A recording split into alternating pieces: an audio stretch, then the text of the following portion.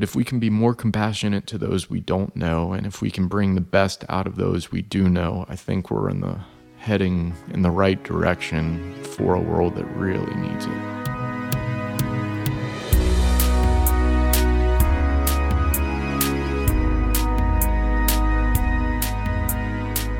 I'm Tommy Thompson, and you're listening to Space for Life, a podcast with honest conversations designed to help cultivate the space we need for a more fulfilling and abundant life.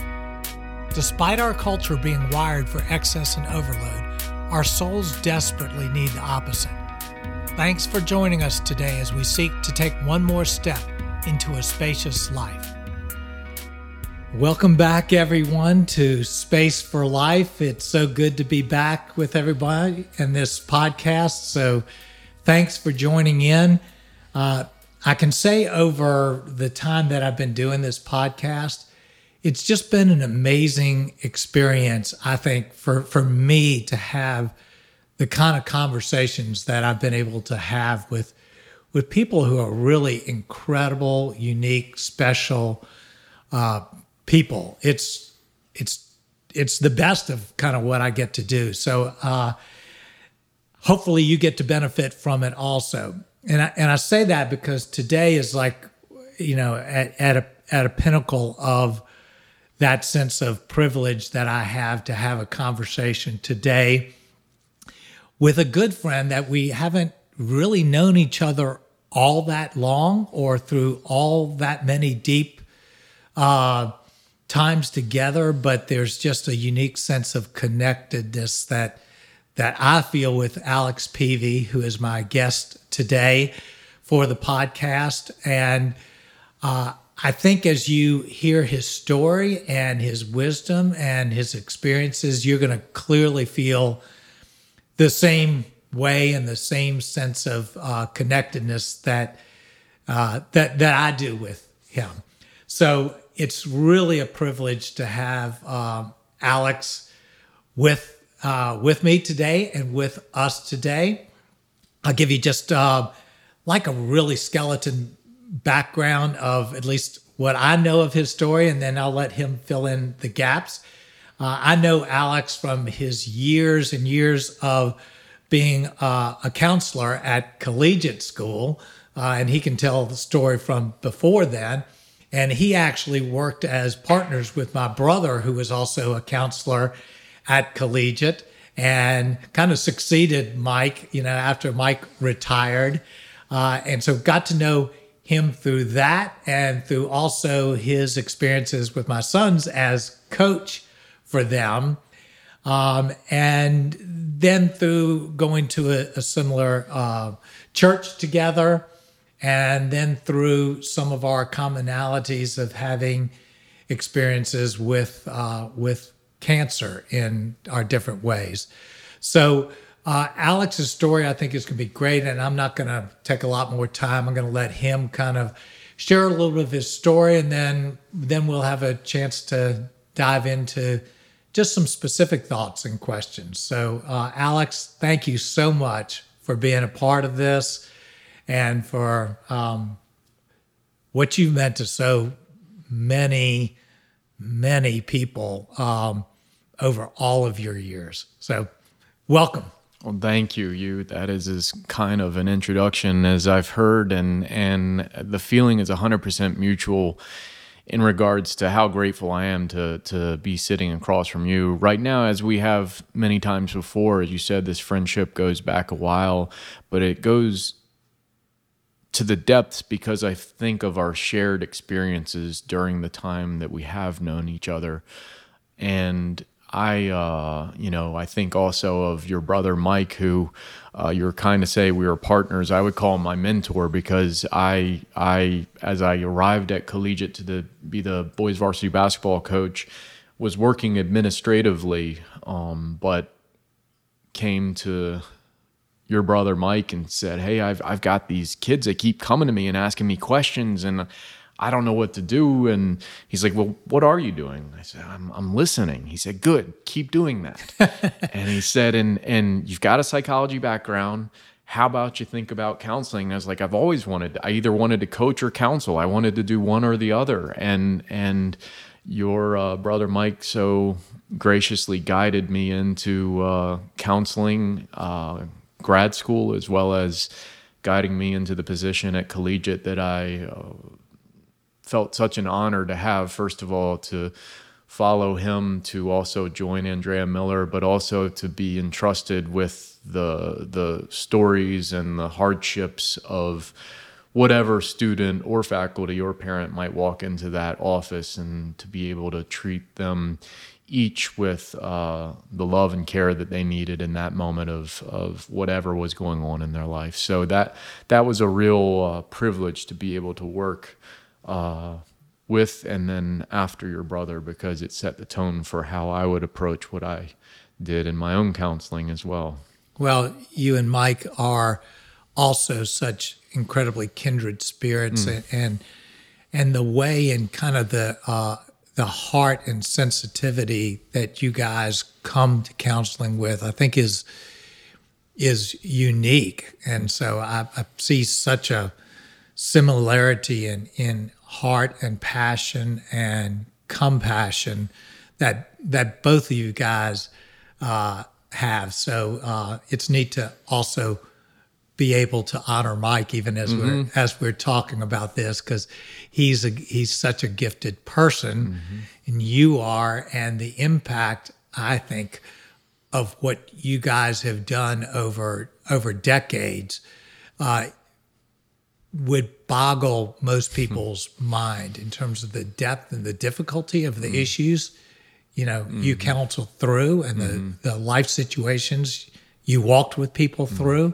So I have an appreciation knowing Mike, and then knowing you also for what a gift you've been to so many people. Well, you're kind of getting to say that, and what I'm fully aware of is that each person who did step foot into my office during that time, they ended up being such a gift to me. Their hardship is the priority of the moment, but the lessons I learned from every single person who walked into that office was as important as anything I taught them. And so that's where I think those years of counseling, and a number of times the counseling involved people losing a parent or a loved one to cancer. And so I found myself in those situations prior to finding myself in a cancer situation of my own. But when I looked back across all of the experiences from counseling, what I learned from the various students and families and what they went through certainly guided us through what we've been through as a family. And that's where, again, as a counselor, I think it's important that we sit, we listen, as Mike said from the beginning, and we help guide people to their answers, but we also keep our ears open to the wisdom that they are imparting upon us, because who knew and who knows when you might need it one day down the road. Yeah, absolutely.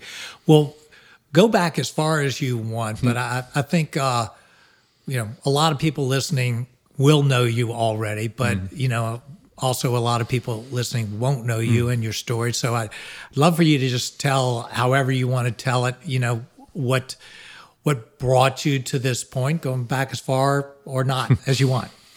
Well, it all twists and ties together, so I'll have to go back a little far, but it's relevant because it's the path I've chosen in life consistently. I grew up on college campuses because my dad was a college administrator, and so I was always around college life and college athletics in particular. And a lot of my mentors and the people I looked up to as a child were the coaches at the schools that my dad worked at, whether it be Coach Holland at UVA, and also that staff had Dave Odom, who still is a family friend, and just different people. And then we go to Alabama, and Gene Stallings was the head football coach there at the time, and to be able to sit in the locker room as I think 12-year-old of a national championship team and just soak up a pregame speech from Gene Stallings was as much of a master's degree in understanding human interaction as any psychology class I took. And so the way I grew up was constantly around sports and constantly around men and women coaches who were leading others to be great. And so I was this strange kid that I specifically remember at age 10 drawing plays from the games on TV. I'd watch the ACC games and try to draw the play. I wanted to coach, and I played, but I wanted to coach because the people that were around us were the coaches. And as I said, my admiration for their impact on others beyond basketball just gave me this hunger for it. So that's where kind of the sports side of me all began, and I ended up going to the University of Virginia and didn't play any sports there, but I was a recruiting assistant for the football team and then did stats for the basketball team, and from there went on to Wofford College, where I coached for 4 years under Mike Young, who's now the head coach at Virginia Tech.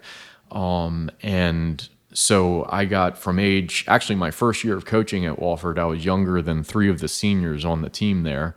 And so it was thrown right into Division I basketball, playing, 5 or 6 ACC, Big Ten, SEC teams every year to help fund the entire department and athletic department. And so you got some amazing experiences.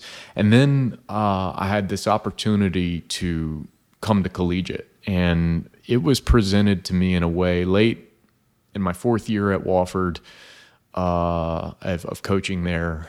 And I had gotten so tired of recruiting in college basketball in the sense that, and I love college basketball, but you spend more time on the road looking for the next player than you do coaching the players you have. And it's the way it's set up just by the number of the hours NCAA allows you to work with your own players. So you end up recruiting more than coaching. Right. And the more high school gyms I went to, the more I wanted to be the coach in there coaching, not the one sitting in the stands watching. So ended up at collegiate, and as we talked about, not only ended up coaching there, but also counseling. And that really, again, I think I got to collegiate at age 26, and I learned as much from everybody around me as I hope that I may have taught people along the way.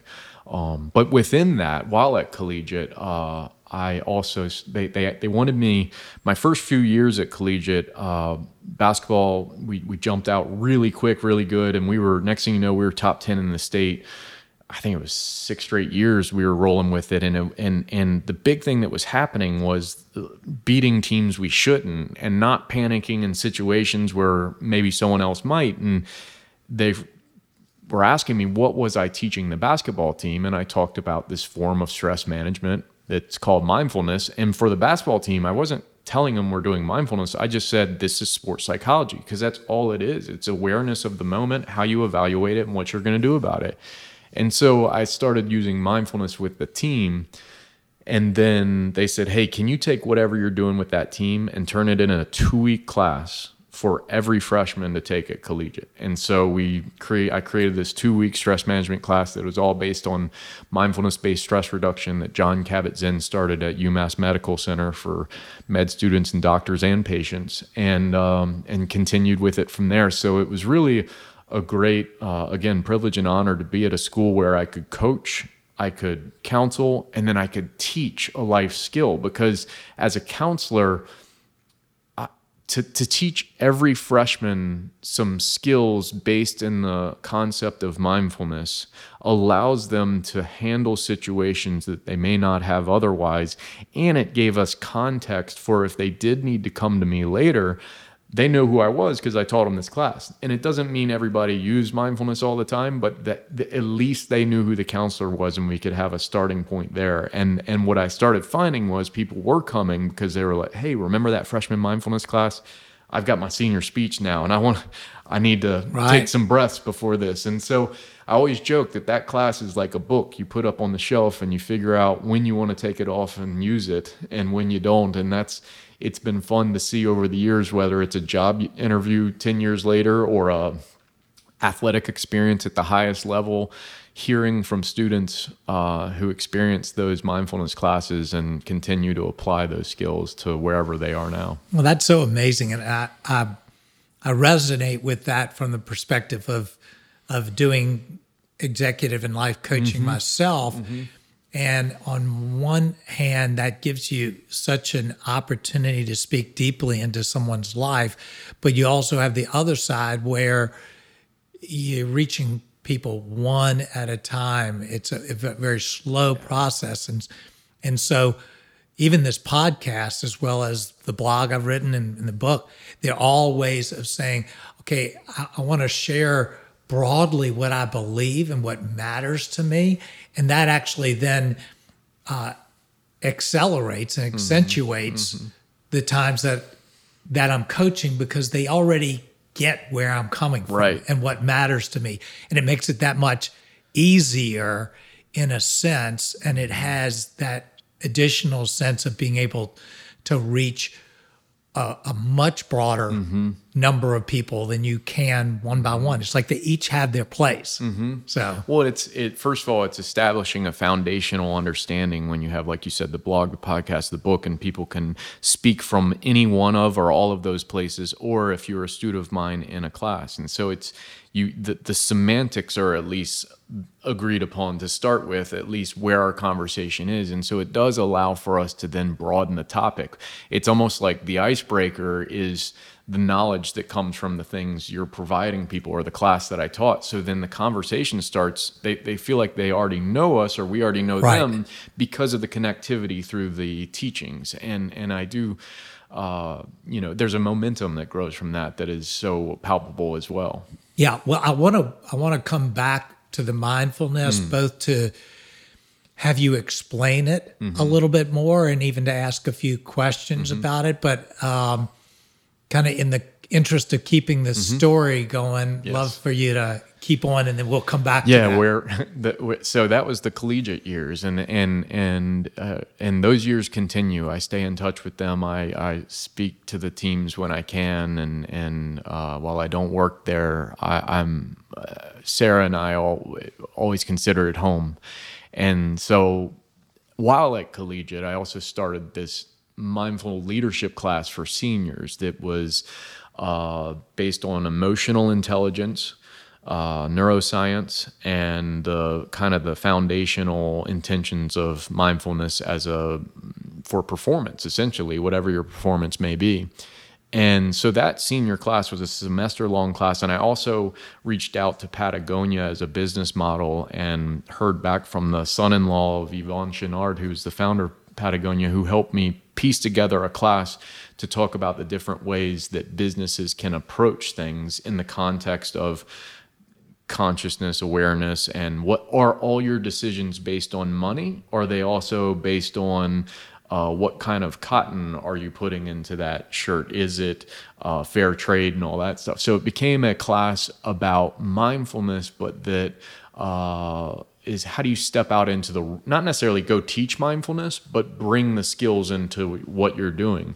And I bring this up because when I ended up getting cancer, I was teaching this senior class. I think it was the spring of 2017. I was 39 at the time.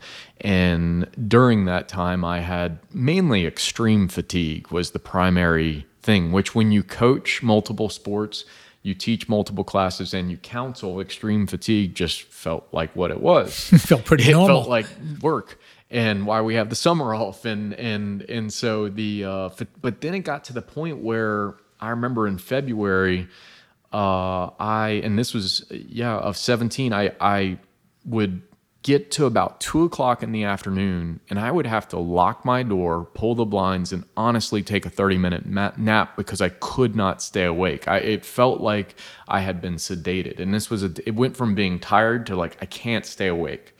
And so I was plugging through to get to the end of the day, and did go finally to get blood work done, and through a series of things, we eventually figured out that I was having kidney failure of both kidneys. Blood test revealed this because they didn't know what was going on. They thought an infection might be there. Being 39 with zero cancer history in my family at all, their first thought was not cancer. It was what's wrong with your kidneys because your creatinine level's so high and your PSA is high, but that can be high for different reasons. But creatinine reveals the kidney functioning, and my kidneys were failing at a rate of 10% per day. And we got to Friday, and it hit such a level, the doctor had said to me, hey, and this was at a specialist clinic, he said, you got to go home, get your wife, pack some bags, you got to go to the ER right now. I'm not sure you're going to make it to Monday. And that was the statement we got on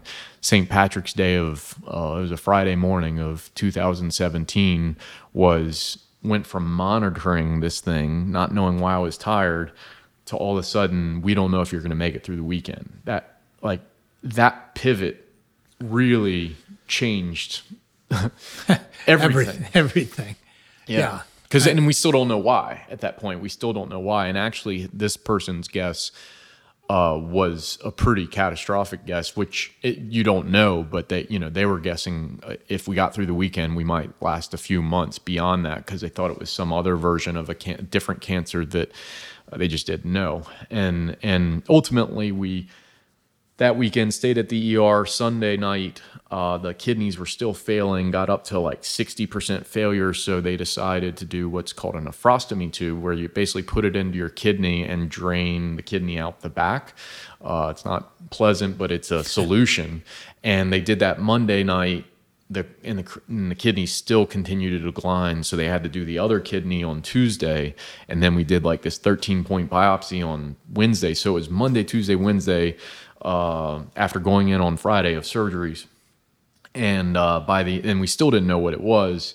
But luckily, by Wednesday, the kidney failure had finally stopped. And so we now could focus on what's doing this. And that's where we we went home and came back a week later and got the diagnosis of stage 4 prostate cancer with metastasis to my hips, to almost all my vertebrae. It looks like buckshot if you look at it in an x-ray. It's in every one of the vertebrae. And then my sacrum, especially where the spine and the back connect at the bottom. So and then also in the lymph nodes, and those were obstructing the kidneys. And once we got into chemo and the lymph nodes decreased in size, we were able to remove the nephrostomy tubes. But I had those for 9 months. People didn't know I was coaching and teaching and had these tubes coming out of my back, but I wasn't going to stop and doing what I love. And so that was the first 9 months of it, and I don't know how many surgeries have been since, but we're now 4 years into it. They're based on statistics, especially when it goes to your bone with stage 4 prostate cancer. There's a 3% chance of making it 5 years, and it'll be 5 years this March if we get there, and that's our plan. And so we got the primary cancer held at bay, not curable, but treatable. And then this past year, a new cancer arose, which is neuroendocrine carcinoma, which is growing inside the old cancer. So it hides in scans, but was revealed because I've had a bunch of surgeries related to my kidneys, and there's a stent that helps the left kidney. And just because they had to replace a stent in my left kidney, they found this other cancer. Otherwise, it wouldn't have been found. A lot of times for this particular cancer, people find it in autopsies, to be honest, because it doesn't show up a lot in biomarkers, and you think you're dealing with the other original cancer, but it's this new thing. So that's where we are now. I did another 5 months of chemo to fight that off, and we weren't sure if that was going to work or not, and it did. And it's gotten us to this year, and I had the same surgery to remove some of it this past spring, right before the summer started. And so this time around, they're able to take some of it, but we can't do the chemo a second time. And so we're kind of in this place where the blessing is that we are pushing the edges of medicine in regards to the stage 4 prostate diagnosis, but also this neuroendocrine diagnosis. The combination of the two make it a tricky thing to just treat. There's prostate cancer and there's neuroendocrine cancer. The combination of the two, and mine's what's called poorly differentiated, which means they're twisted together so you can't separate the two, make it a tough mouse to catch. Well, I appreciate so much you're sharing kind of the details of it, because I remember in our journey, and I can visually from the outside see the same thing with you, that my daughter Perrin, she always seemed so well. She seemed healthy. She seemed happy. And most often people from the outside thought that everything was okay. I mean, a lot of people for a lot of those years thought that she was in remission during all that time. And her prognosis in terms of time was almost identical to what you described. So people from the outside didn't see it. And yet we were living in many ways a horror story. And what you describe as people hear it goes, that's a horror story. And yet that's been your last bunch of years. And I don't know, I just appreciate your transparency in telling a really difficult story of where you've been and where you are.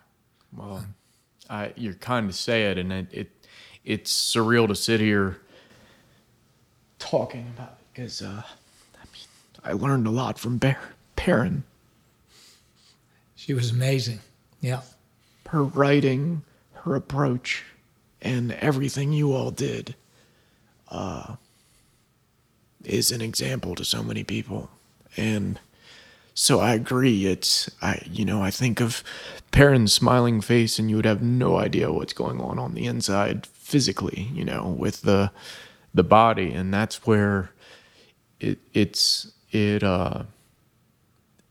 think that's where the facts are what the facts are, but the choice exists in what you do about them.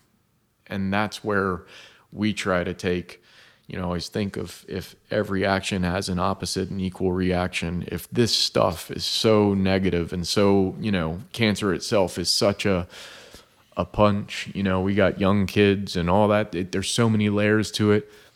If it's so negative, what is the opposite and equal reaction that reveals the positive, that reveals the blessing, that reveals, I don't say the goodness of cancer, but the goodness of life that should exist without cancer. And a cancer diagnosis forces you to reevaluate how you're living, what you're doing, and what your priorities are going to be. And what I would hope for, and what I know Perrin certainly in her writings did the same, and just like your book, is don't wait for a diagnosis to change how you live. If you need to change how you live, and if not living with some level of presence, some level of love being at the root of every decision, don't wait for something heavy to change you. And what I can say for us is, it changed us, but it pushed us more in the direction that our hearts wanted to be in. Yeah. And so while I feel fortunate, like for me, I practiced mindfulness long before this happened, and I was a counselor before this happened, and I coached sports in a motivational way, hopefully, before this happened. And all of those elements came into helping through the process of it, and tried to not fake how I feel, because you'll know when I don't feel well, and you'll know when I'm in pain. But you're exactly right. I walk around during the day, and the number of people, they just have no idea the calamity going on inside of my body. But that's okay. But it's just this weird, almost visual contradiction, right? That is unintentionally. People often think I'm completely fine or totally in remission, and I wish that so much. And it's hard to turn around and tell them that that's not the case, because I don't want to burst bubbles. But it's just living with this intentionality rooted in love and surrounding ourselves with the people that function from that same place could make any body, meaning body, physical body, Right. look good and feel good. And that's where the choice exists. That's so hard, I think, for so many people to fathom. You know, they understand, and I can understand how it would seem like what you've been through and what so many people go through, that you can't meet it with that opposite. That the opposite can't triumph Right. over it. And Right. you know, I just, gosh, I feel like you so much feel the same way. It's like the storm has made me realize how very precious life is, and how somehow it's appreciated in depths I could never imagine when nothing was wrong Yes. on the outside. Yes. And so how can something so bad turn to something, as you say, so good, create such depth and gratitude? I mean, we know all the darkness and the light analogies and metaphors, but I can say that, you know, it becomes a practice, and it doesn't mean there aren't bad days. And this is where, you know, one thing I've talked a lot about is choosing joy. Choosing joy doesn't mean there aren't days we wake up crying and go to bed crying. Yeah, absolutely. And choosing joy doesn't mean that there aren't some days I wake up throwing up and I can't stop, right? Like there's that other side that the Right. world doesn't see. But it doesn't mean when I'm done with the hard part, I'm not going to turn around and not choose joy. I'm exhausted, and I may be grouchy on certain days, and I'm not always my best self. And that's where my family, the ones who live with me most directly, with Sarah and the kids, like the word we use all the time for all of us, because we're all tired and this is all hard, is grace. Like the Yes. grace must prevail. And if grace prevails, that means when you are having a bad moment, whether it's physical, emotional, mental, or all three, which usually happens, you're allowed to. You're allowed to cry. You're allowed to be angry in the moment you feel anger. The main thing we don't want to do is to act from that sadness. We don't want to act from that madness. So for me, it's a practice of sitting with the discomfort of the sadness or the pain or the fill in the blank of the negative thing, sitting with it so that I can be without it. And if I that. do not sit with it, how can I ever sit with myself? Because it's part of me, it's part of what's happening. And so the way that we liberate ourselves from whatever negative emotion or negative experience is occurring is not around it, it's through it, it's with it, it's part of it. And that's where, yes, we're fighting cancer, but inside my own mind, it hasn't always been a fight, because it's like it's how we use this momentum to continue forward, because at this moment my cancer's not going anywhere. So right now it's how do we take the negative of the day to, again, have that reverberating effect to where I might be crying in the morning but laughing in the evening. Yeah, absolutely. And you know, the thing that just jumps out to me is when we talk the way you're talking, and I like 1,000% agree with it. There's nothing just optimistic or Pollyanna about it. I mean, it was horrible journey that we went through, and what you're describing is a horrible journey. And I'm sure, I mean, day after day, horrible. You don't know how you're going to make it, and kind of yet, even though there's always this. Even though, as you look at it in the face, and I just appreciate it, but it's not. We're not glorifying this horrible experience that we went through that you're going through. And so I hope nobody would hear that. No, I think for me, it's the question, regardless of what your situation is, what any individual situation is. It's a very simple question. What are you going to do about it? Yeah. So it's not glorifying any of it, as you said. It's here's the bad side of it.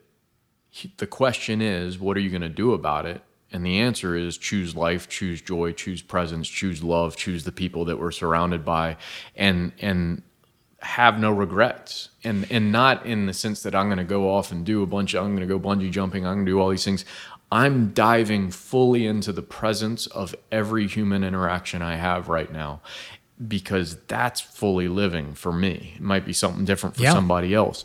But so it's the hard stuff presents the opportunity to choose the other.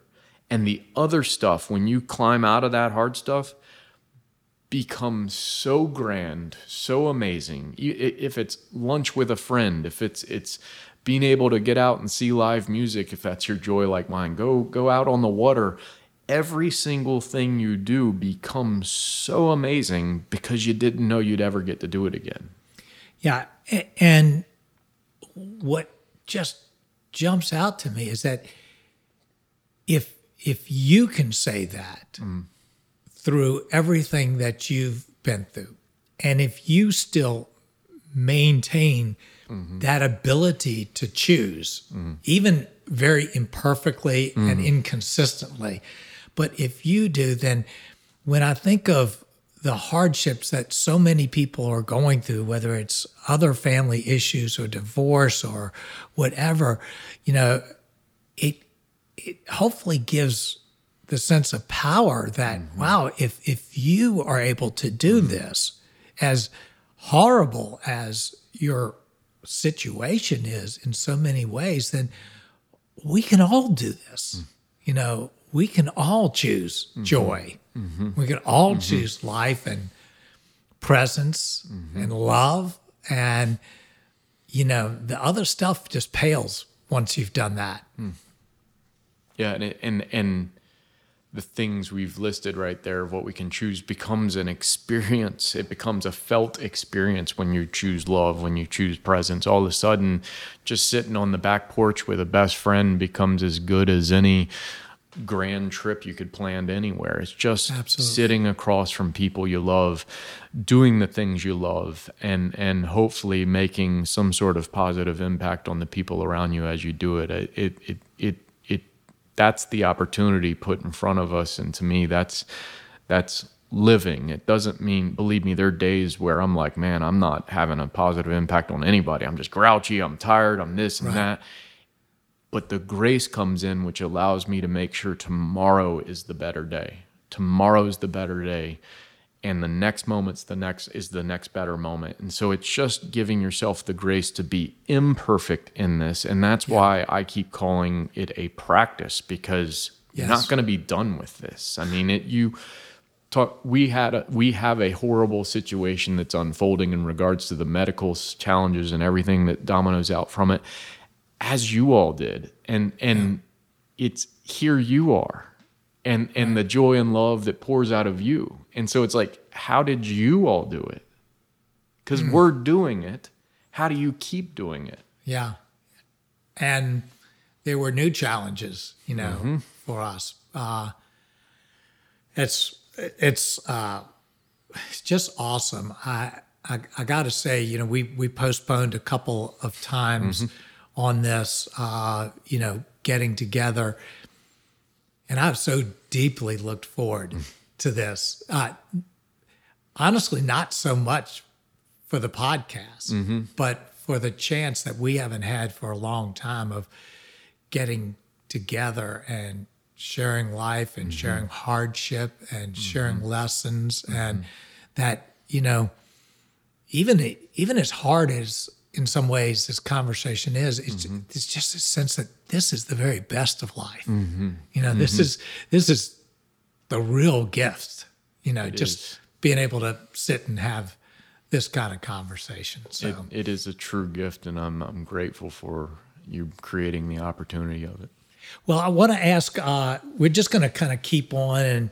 And for those listening, this might get split into a couple of episodes or not. We'll figure that out once we go. But I'd love for you to just share a little bit about how your faith has impacted this journey. Because I know it's a profound thing for you, but I'd love to just hear it in your own words. Oh, it's huge.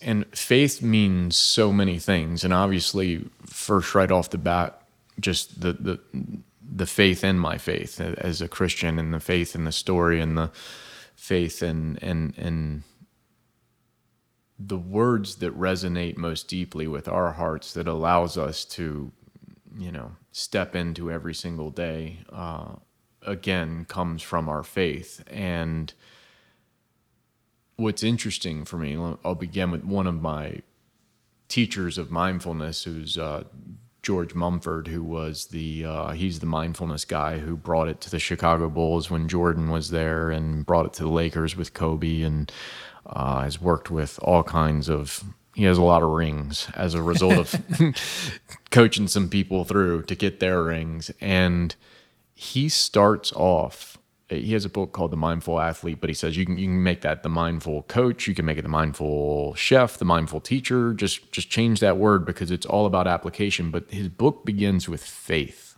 And it's, you have to have faith to keep going. And he was speaking on the macro level of the notion of faith. I got to have faith that I can make it to lunch. I got to have faith that I can make it another 2 hours. I got to have faith that I will fall asleep tonight and feel good tomorrow. So there's that basic concept of beginning with the idea of having faith in something. And then when you can have faith in your religion, there is an empowerment that occurs that allows you to do things that you cannot do on your own. And so part of having faith is letting go.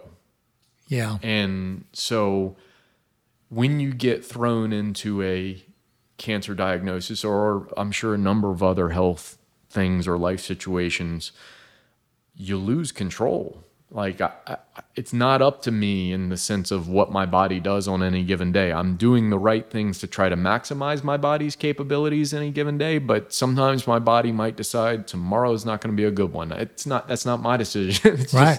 And so the inconsistency of every day could cause you to lose faith in your days, but not if you have this larger faith that goes beyond time, that goes beyond individuality. And for me, again, as a mindfulness teacher, a big part of this comes from what I've always, and I think of the name of your book, Breathe, right? A big part of mindfulness is the breath. And it's this ability when stuff is going crazy to slow down and take a very intentional deep breath, followed by a long exhale where you release the tension in your body, wherever it is, your shoulders, your jaw. I lock my jaw, so I take a breath and exhale, relax my jaw. So that's like the nuts and bolts. But for me, every single breath is a representation of my faith, because the spirit comes from the Latin word spiritus, which means breath. Just like the Hebrew word ruah means breath and spirit. Exactly.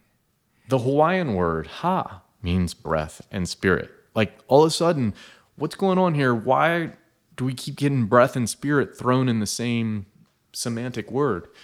And so whether it's ruha or spiritus, I believe with each breath I take in, it is the divine breath. I am taking the divine spirit, spiritus. I'm breathing in my faith. And so I'm filling my body with what is the spirit. And I'm exhaling and releasing all the tension out of my body on the other side of that. And so knowing that spiritus, ruah, the breath and the spirit somehow are all connected. When things get at their hardest, my focusing on my breath is a silent interaction with God. And it's even in the nature of God. I mean, not only is ruah, spirit, breath, but you think about in the creation story, God breathed in life. Yes. And you think, this is God breathing. So what we're doing in breathing and learning to breathe well, which, I write about it, but learning to breathe again, those are very much in sync with the very nature of God. And so there is, I think, an immense compatibility with what is often in mindfulness thought about as primarily as a technique, or even thought about as originating in other places. But it kind of doesn't matter, because when it gets down to it, it is the very nature of God that we're living into, breathing exactly. into. Breathing into God. And that's where you even go. Is it Paul's letter to the Galatians, I think, where he talks about the fruits of the Spirit? Yes. Again, fruits of the Spirit, which is both the Spirit and the breath. What are the fruits of the Spirit and what are the fruits of the breath? And, it's love, kindness, goodness. Go through the list of the beautiful, that beautiful phrase. And you start recognizing that the fruits of paying attention to our breath in a manner that recognizes, and we can get into the science side of it, to where if I have a shortness of breath, I'm functioning from the wrong sympathetic nervous system, which is now going to cause me to function from the back of my brain rather than the front of the brain. And the front of the brain is where I learn everything, whether it's a chemistry test or a golf swing. So if I'm not breathing correctly, I'll start functioning from the wrong part of the brain because my brain thinks I'm in fight or flight. Right. So there's this purely biological basis that you're just like, wow, wrong breathing leads to wrong action. Right.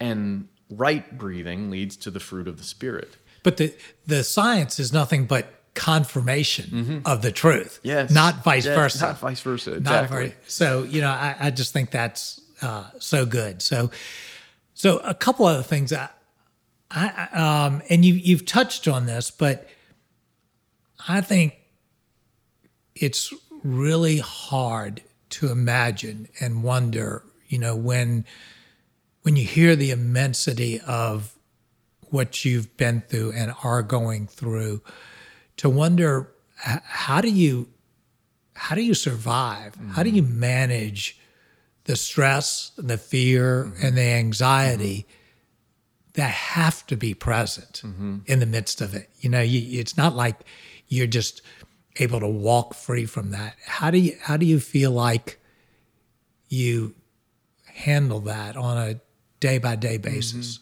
It's interesting because it's, to me, I think of it's like a mixture of everything we've been talking about, in the sense that, okay, fear, anxiety, stress, whatever triggered them in any given day, the first thing is to feel it. Our normal reaction is, nope, pushing that away. I already have cancer. I can't deal with fear. Right? Well, if I push fear away, it's going to come back 100-fold, right? It doesn't go anywhere. It's this notion that what we resist persists, right? So and it doesn't mean you take fear and then go like run around with it. Just sit with it. Sit with fear and see if we can take fear as rooted in the language that is occurring in my head, the voice that's talking, my internal dialogue is creating a fear inside. Oh my gosh, what's going to happen tomorrow, right? Internal fear arises.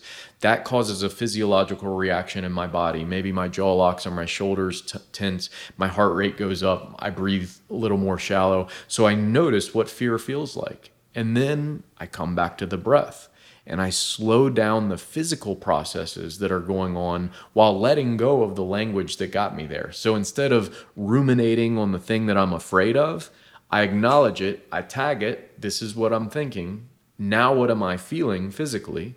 Breathe, release the physical tension. Now re-immerse myself into this moment, but let go of fear so it doesn't interrupt the next moment. And the only way there goes back to what the other question was, faith. Right. You can't do that process without faith on the other side of it. It's going to be okay. And that's something that I can say that I'm so grateful. One of the first things in so many contexts, this is relevant, and grateful for David Dwight's guidance from the get-go on a very difficult situation for me, for my family. But one of the things he said early on that I'll have never forgot, and it's a very simple acknowledgement of this will be very hard, but it will be okay. So you're acknowledging hard exists, and most people just stay there. Yeah, hard exists, so, I give up. No, hard exists, and it will be okay. Right. Again, it's that notion of two sides of the same coin, right? We experience the hard, but we have faith in the okay. And the way we get there, for me, it's the breath. It's releasing the tension in the body. It's tapping back into, I have a stack of books next to my bed and different devotionals and all kinds of things that I may say, today I need to read this and see where that takes me. But it starts with whatever negative emotion presents itself as a result of having cancer, not to run from it because it'll catch me. So I need, how can I treat my cancer if I allow fear to constantly swirl in my body? It doesn't mean never be fearful. It means feel it when it's present and let it go so that the next moment isn't interrupted by it. Well, and that's so good because I think, again, people think of all of this as techniques, or you could even say gimmicks. And really what it is it's creating the soil, I like to say, or the space where faith can rise to the surface. Yes. And, sometimes we need to create that space for the faith to rise. Otherwise, fear overwhelms it. And you're simply allowing breath to create that space that allows you to confess, to acknowledge that it can both be hard and okay. Yes. And that is like, that statement right there is just faith in a nutshell for you to have that dichotomy and be okay with it. And it is sometimes situations are so difficult for people that they, and this hasn't been us, but if faith isn't their thing, hitting them with faith first will cause a wall. So if we can guide people to their better selves so that they can have faith in the next moment, then they can open themselves up to a much greater faith that allowed that moment to arrive. So it's just what you said, creating the soil that allows faith to grow from it. Right. And then that just reciprocates itself. And it's just so hard to do it when the storm's already upon you. And that's the same thing with mindfulness. It's funny because people are often are trying to ask for mindful help in the greatest calamities of their life. And absolutely there are ways that it can help, but it's a practice. So it's like, if you play a sport, you practice a whole bunch of times before you step into that competition. So whether it's practicing your faith, practicing mindfulness, or practicing both, when things get hard, if we're able to practice within that moment and give ourselves the grace of imperfection while practicing, the strength, I think of the calluses on our fingers when we play guitar, we can finally play a little better because we've gone through that faithfully. Right. That's great. Well, I want to kind of ask a really challenging question, kind of to close a little bit of our time together. And gosh, I feel like we've just scratched the surface of so much stuff. But this experience that you're going through, and now, I mean, it's been a long journey. It's so easy to hear how it's affected your perspective on everything in some really extraordinarily positive ways. I'd love to just hear your thoughts on, now having come to the place that you are, how would you now look at life and say, this is what it means to live life well? Yes, it's a great question, because when you have a terminal diagnosis laid out in front of you, you wake up in the morning and you ask yourself that question in reference to that day. How are we going to live today well? And so it's one of those things where, again, I wish people don't wait for a terminal diagnosis to ask themselves, how will I live today well, every time they wake up. And it's, again, I want to emphasize over and over, this is not about perfection. None of it. That's why I keep saying practice, practice, practice. And so how do you live well? You practice living well. That means grace in the areas of mistakes and compassion in areas where that's needed. But it's ultimately,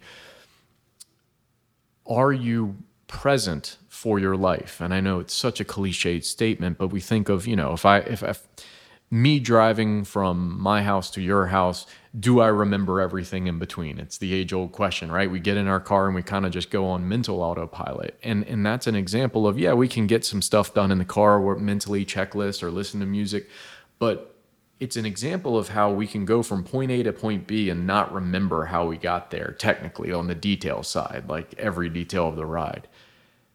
During the course of our day, we don't need to memorize or focus in on every single detail, but have the radar up and open. And when I say radar, I mean your heart.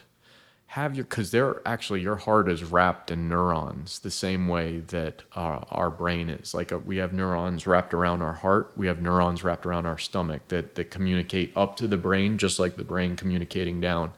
And so when you've ever had a heartfelt experience, it's not just a saying, it's an actual heartfelt experience that comes from the neurons that exist in your heart that's communicating to the rest of your body. What's interesting about both the stomach and those heartfelt feelings, sometimes they travel to a portion of the brain that has no language. So all of a sudden you have a feeling you can't describe. Maybe that's a beautiful sunset. Maybe it's an incredible moment with a family member. Maybe it's a spiritual experience you can't put words to. I believe those are felt in the heart because, again, those neurons are connected to a part of the brain that gives us an intuitive sense, but not necessarily an explanation. And so I would say with that, slow down and listen to your heart. And that doesn't mean follow your every desire. It's not that type of heart. Oh, my heart wants more ice cream tonight. That's have some, sure. It's not your emotions. Yeah, I mean, that might be a piece of it. It's a piece. It's an acknowledgement and awareness of the presence of emotions, but it's more of what resonates deeply with you, and slowing down with family, with friends, with, we can certainly get into the technology conversation side of this of put down the phone and just sit with the person across from you. And I think a life well lived is one that is done with intentionality. And that's not meaning everything is perfect, but I can say when we don't know what the outcome is going to be, I don't know what the outcome is going to be for me. And let's say, simplify it to, I'm trying to make a decision between, if a younger person's making a decision between two jobs. I got this job offer and that job. Which one do I take? We don't know what the outcome is going to be. We can try to crystal ball it and guess. But I believe if we step back and we ask ourselves, what are my intentions and what are my motivations for either of these two, and make our decisions based on intentions, not on outcomes. That way, if the outcome is not positive, you can look back and say, my intentions were good. I didn't fail here. I learned here because I entered with good intentions.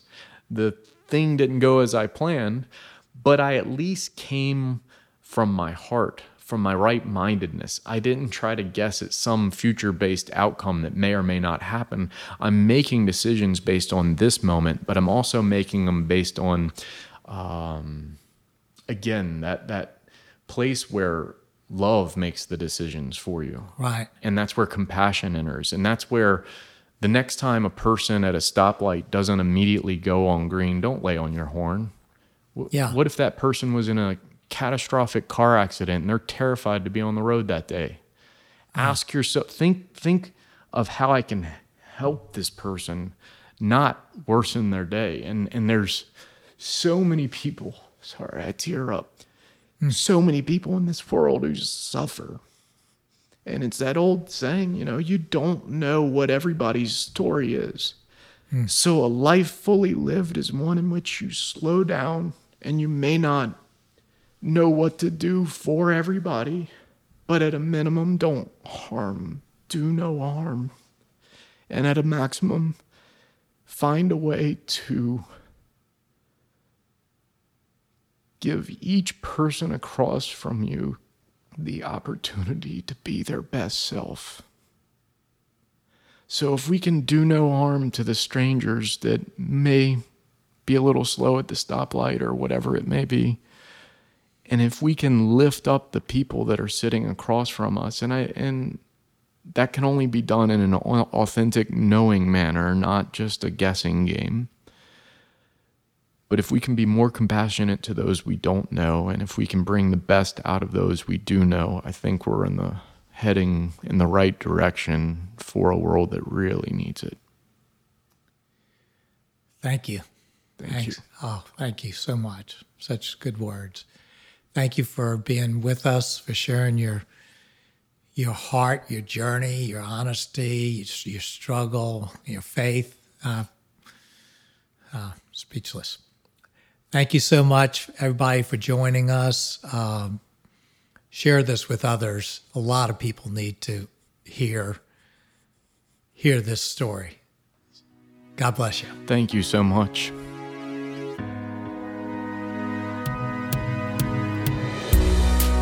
Thanks so much for listening to today's episode. I hope that you found it helpful and encouraging in your journey. Before you leave, I wanted to let you know of two things. First, if you are looking for more helpful content like this, visit TommyThompson.org. There you will find resources created to help you find space in your life. Second, if you are enjoying this podcast, I would love it if you would take a minute to leave a review. This helps other people find the show as well.